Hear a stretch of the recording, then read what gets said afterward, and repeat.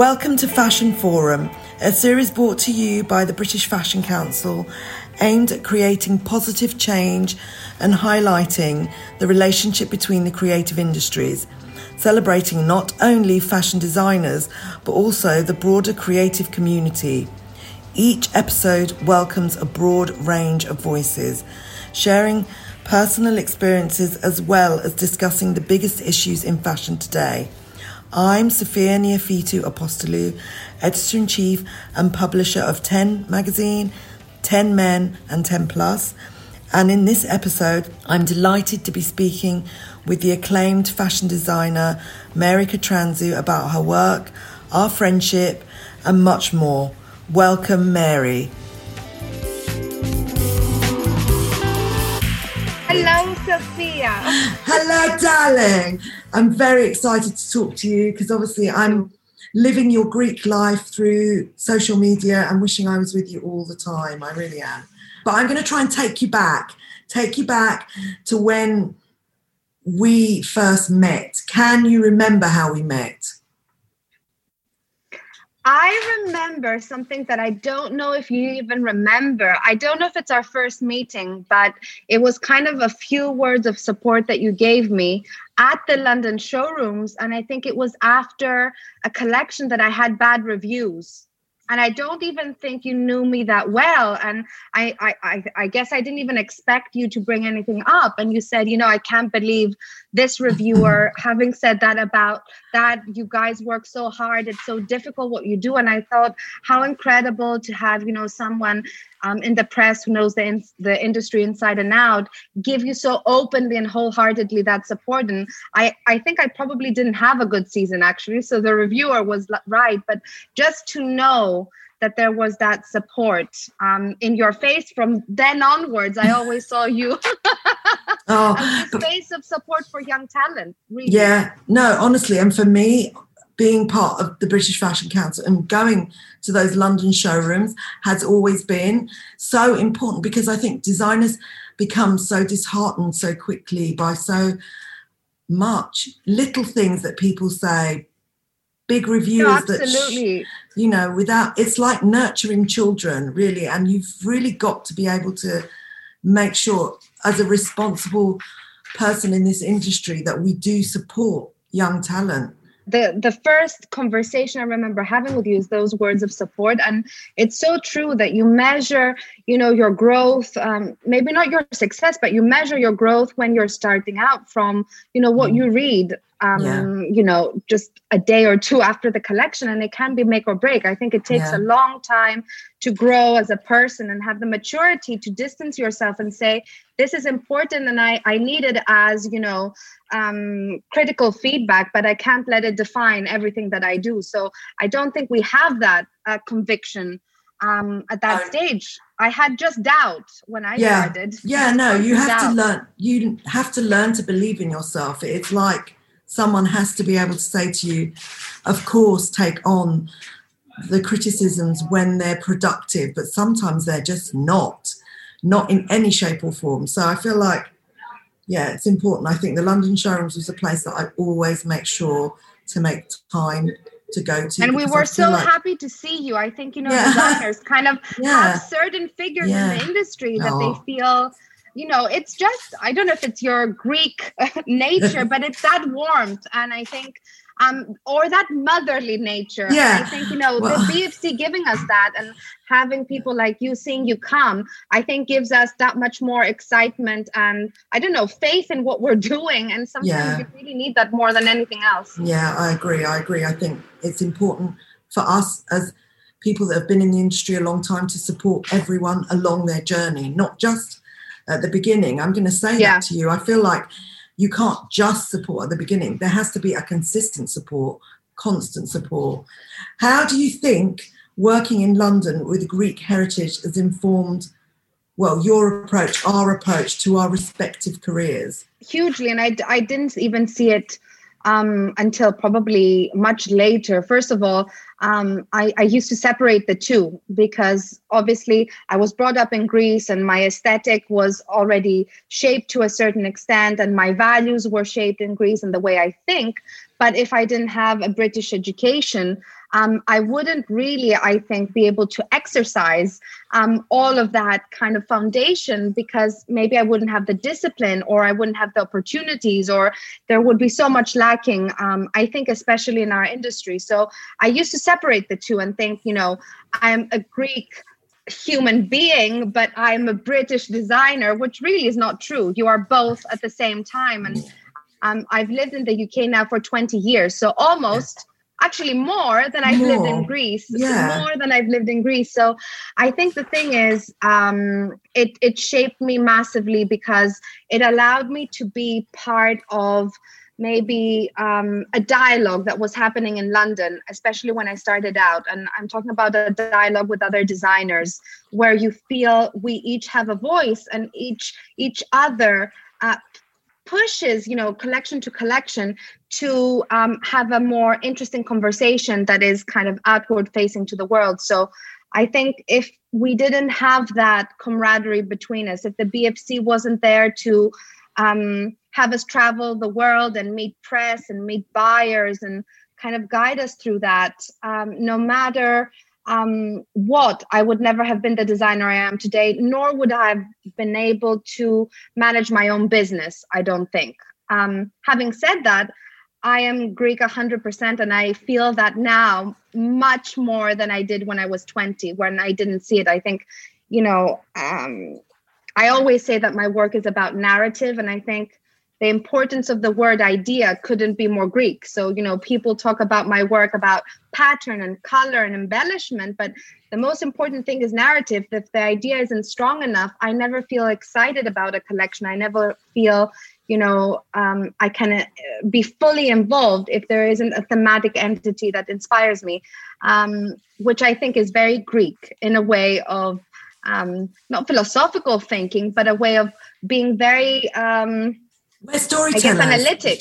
Yeah, we're storytellers. We are storytellers. Yeah. I feel like our heritage brings that to us in all our work.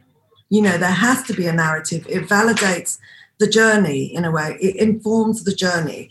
Absolutely. And I think working with you, even in our Greek, at the Temple of Poseidon, all the elements of the show that you express creatively stemmed from our heritage. There was not one moment that didn't have the thread of Greek, heritage. No, and I absolutely. Feel like... And I remember when we were up there at the temple before the first rehearsal, just after, and you looked at me and you're like, can you believe what we're doing? And until then, we didn't even have any emotion, because everything was chaos.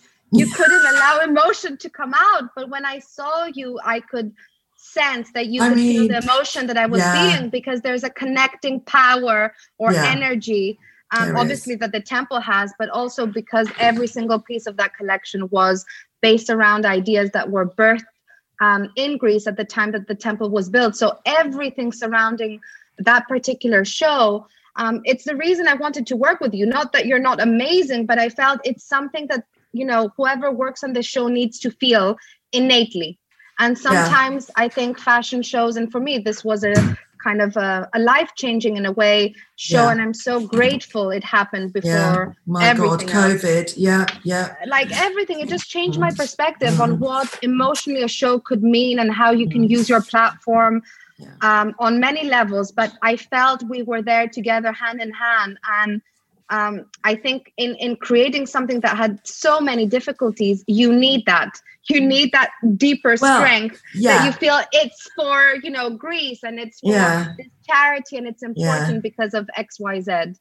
I mean, I think our heritage gives us a very specific, personally, and I really feel that in you, a specific type of tenacity, determination, optimism. An ultimate can-do attitude, because honestly, when we had our first meeting at the Wolseley and we talked about, okay, what would the blue sky dream be? We talked about, we're going to create this cruise show experience. We're going to give people this beautiful moment to remember forever. And we achieved that. Honestly, our heritage gives us so much of that. A lot of how I am informed by what I've done in my creative world has been a result of my family, my parents, all of that, it's about understanding that you can achieve your goals.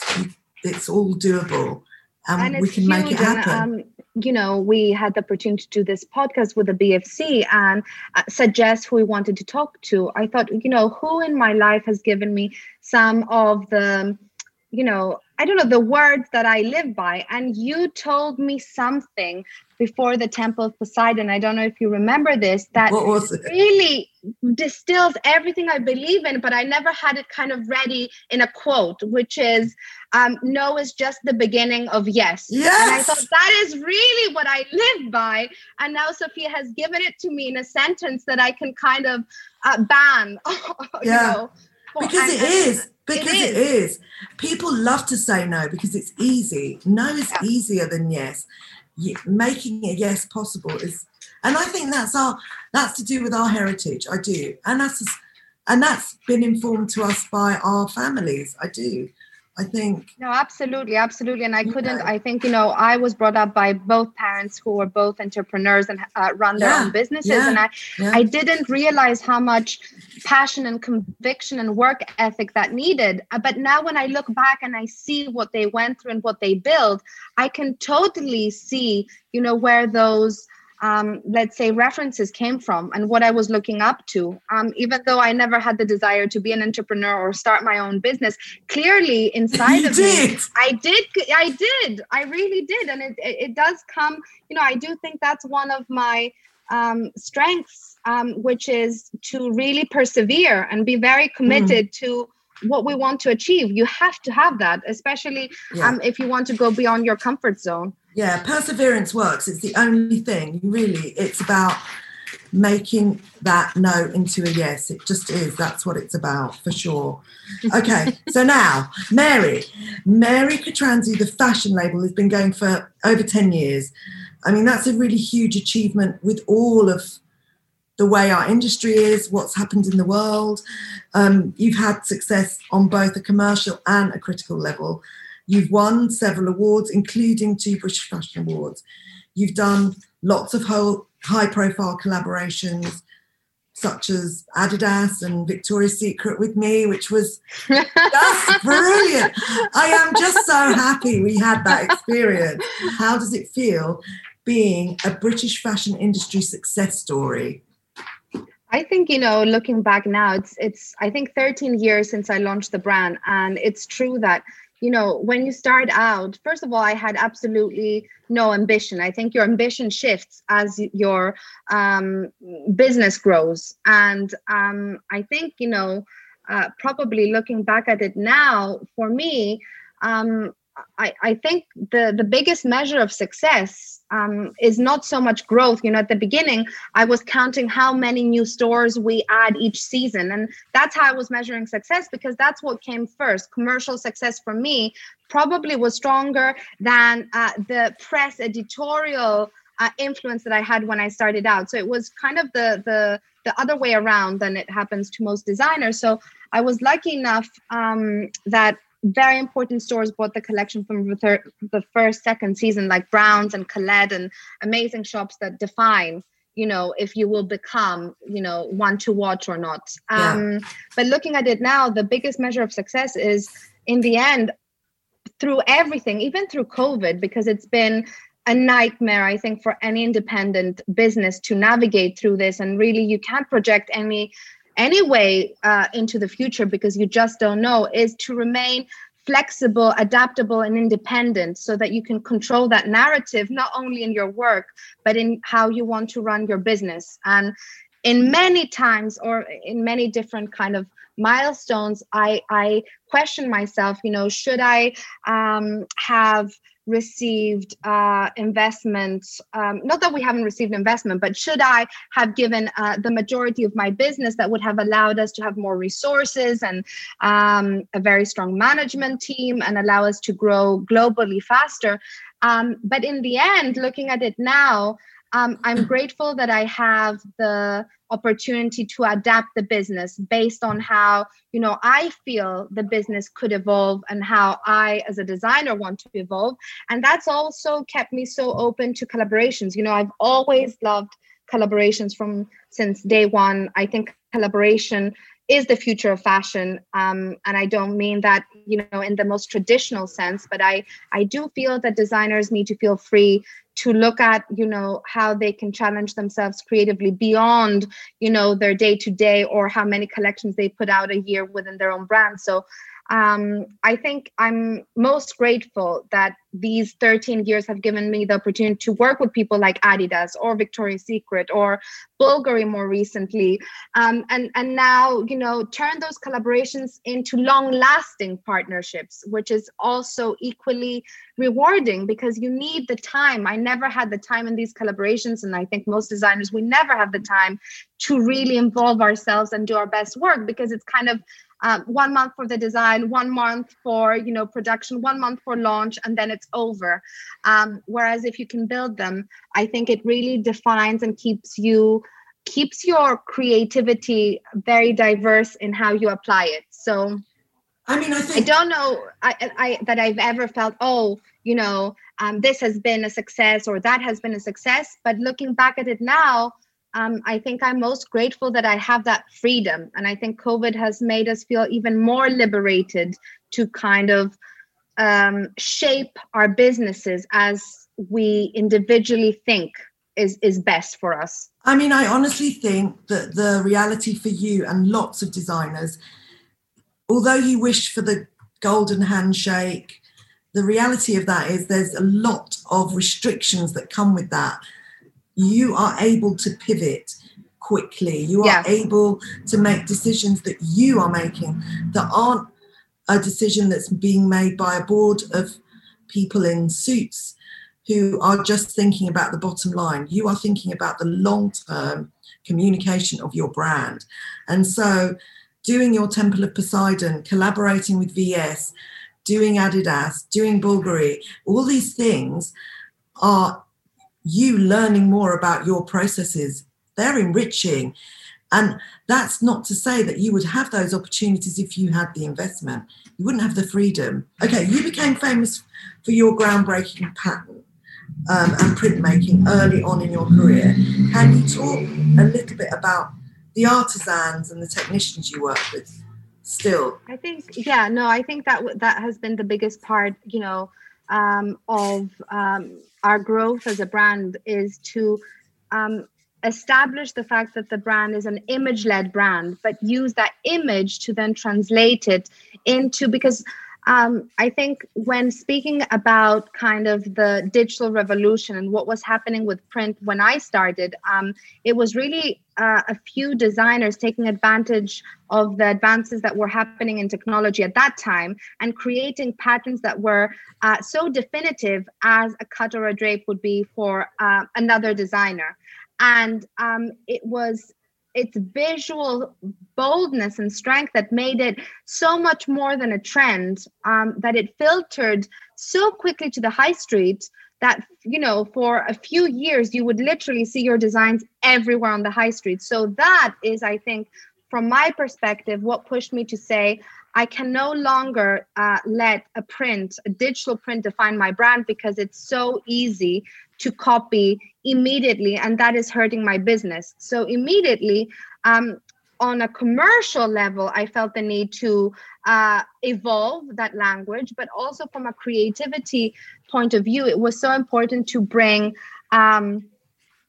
the soul back in. And that happened by really working with artisans and craftsmen who have years or decades or sometimes even a century of technical know-how, and work hand in hand with them to take inspiration from one image or one print and translate that into a lace design or a jacquard or an embossing or an embroidery. And so my work steadily started growing into that, to the point that, now mentioning again the Temple of Poseidon show, we never thought we had a couture audience, and we never thought we would sell any of those pieces. In fact, very well that some of these pieces were insane, and you were telling me, maybe we need to tone this down or that down. And I just, looked at it from a creativity perspective, never in terms of how, somebody will read it, or definitely not somebody wearing it necessarily. And it was commercially the most successful collection we've ever done. So much so that pre-COVID, we were having orders that were so ambitious to create that our atelier was kind of booked out for 4 months to create these. And that's why we skipped the first show. So the first show in January 2020, we didn't skip because of COVID or anything. We skipped because we had so many orders from that show that I felt we can't do a show that will be significant enough to feel like the right continuation from what we did in Greece. Everything we would do at that stage would probably be inferior. And so we concentrated on those new clients to offer them a bespoke couture service that we never really had. We did a few made to measure pieces throughout the year with our, very loyal clients, but never new clients that wanted pieces that were, 20,000, 30,000 upwards, up to 200,000 a piece. So I think all these years, starting from a digital print and utilizing, the advances we had, and also being a group, right? Department stores were buying London Fashion Week designers as a group, and there were a few of us working with digital print. So it felt like a movement. And that's what gave us the strength to grow. And then beyond that, I think for the past few years, it's really been about taking that language and really bringing the artisanship and the craftsmanship into the core of the collection in perfect harmony with the strength of the image. So that took years. I don't think, it was, I woke up one day. And I think it's been a good 5 or even 7 years that you've incorporated, because the collections became much more unique and therefore less able to be copied by the high street.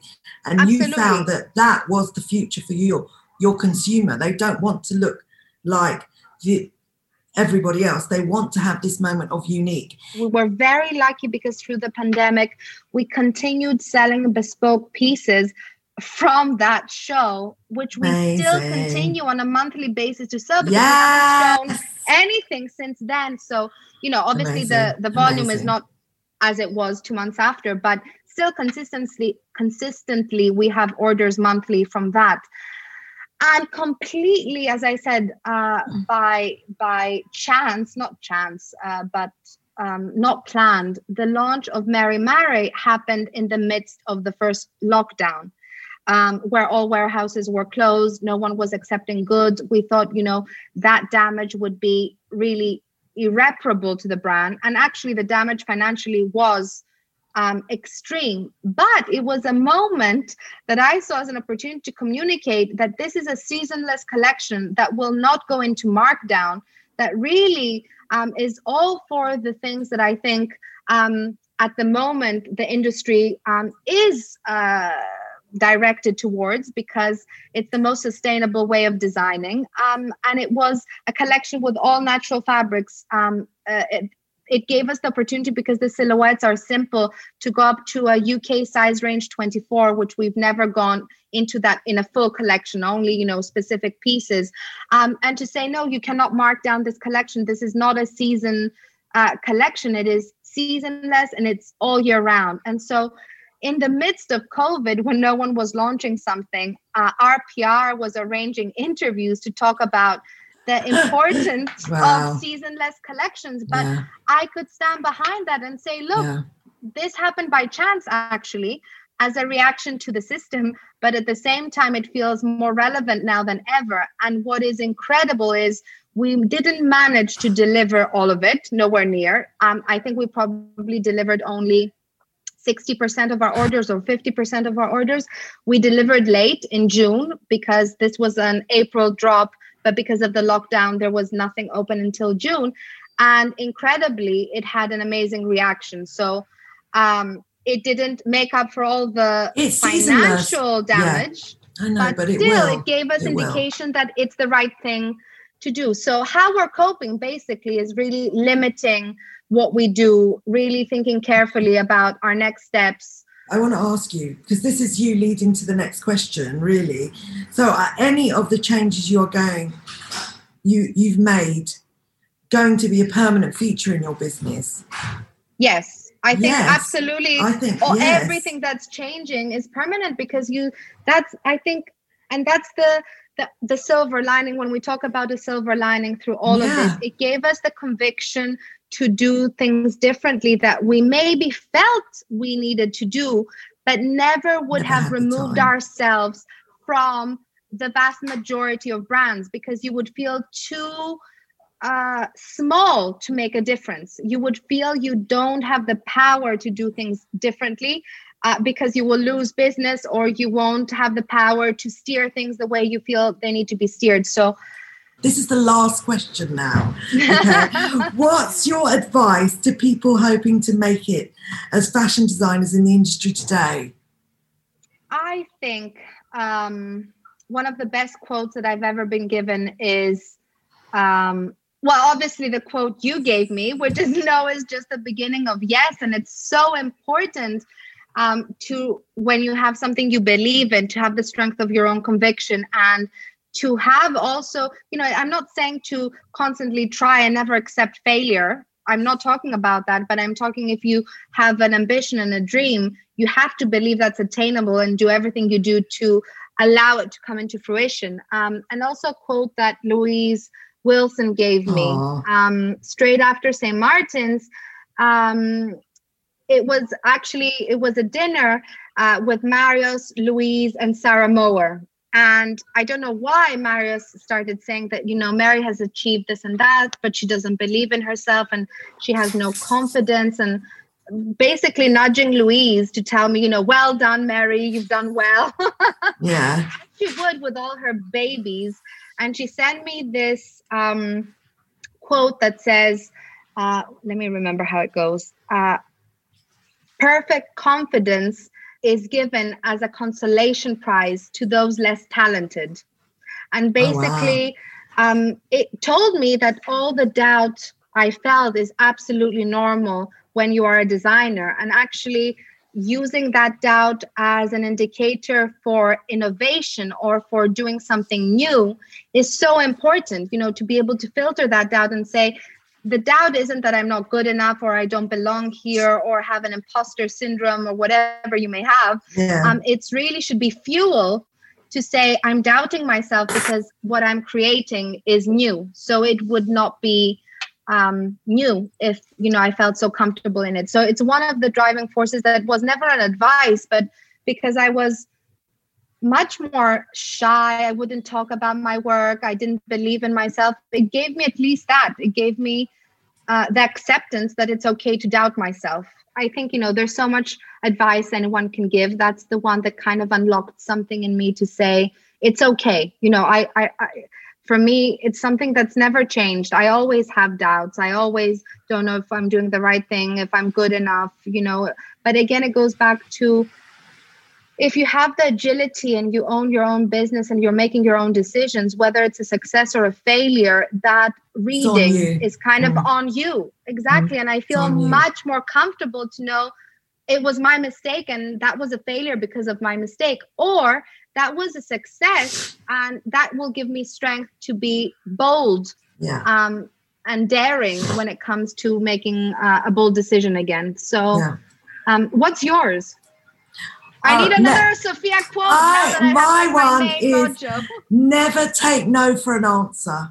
Yeah. Never take no for an answer. Yeah. I remember you said that you tell your team, don't know me. Don't you know me. Don't you know me. Don't you know me. No, because I know for sure that anything is possible if you work hard enough, if you believe unequivocally that you are doing the best you can do. I do not believe no is the right word to use in anything we do creatively. No, absolutely. And I think it's actually a hurdle. It's a hurdle. And it's I said that I remember when I was trying to present the idea of showing at the Temple of Poseidon to the Elpida committee, I think I used that. I said literally there were 12 women, and I said, I think they were expecting we will do a dinner somewhere in Athens for, their audience. And I said, I think we should do a show at the Temple of Poseidon to raise money. And everyone was silent for a good minute or two. The bravest one said, that's impossible. And I think I honestly remember, either in English or in Greek, I said, no, it's just the beginning of yes. That's going to be forever engraved on our it's huge because it encompasses what you said. It's part of our nature. And in that way, just saying it out loud, I think also allows the other person to think about it. They're not expecting you to tell them that. So they start thinking, yes, maybe this is a yes. Maybe it's just the beginning. Definitely. But that's it. Oh, I love you lots. Well, I miss you loads. I love you so much. Oh, me too. Please. September, we're coming for the whole month. So if Marios lets you ever leave Greece, definitely. All right then, my darling. He misses London too. So big Greek dinner in September. Definitely. Lots of love. Love you. Bye. Love you. Bye.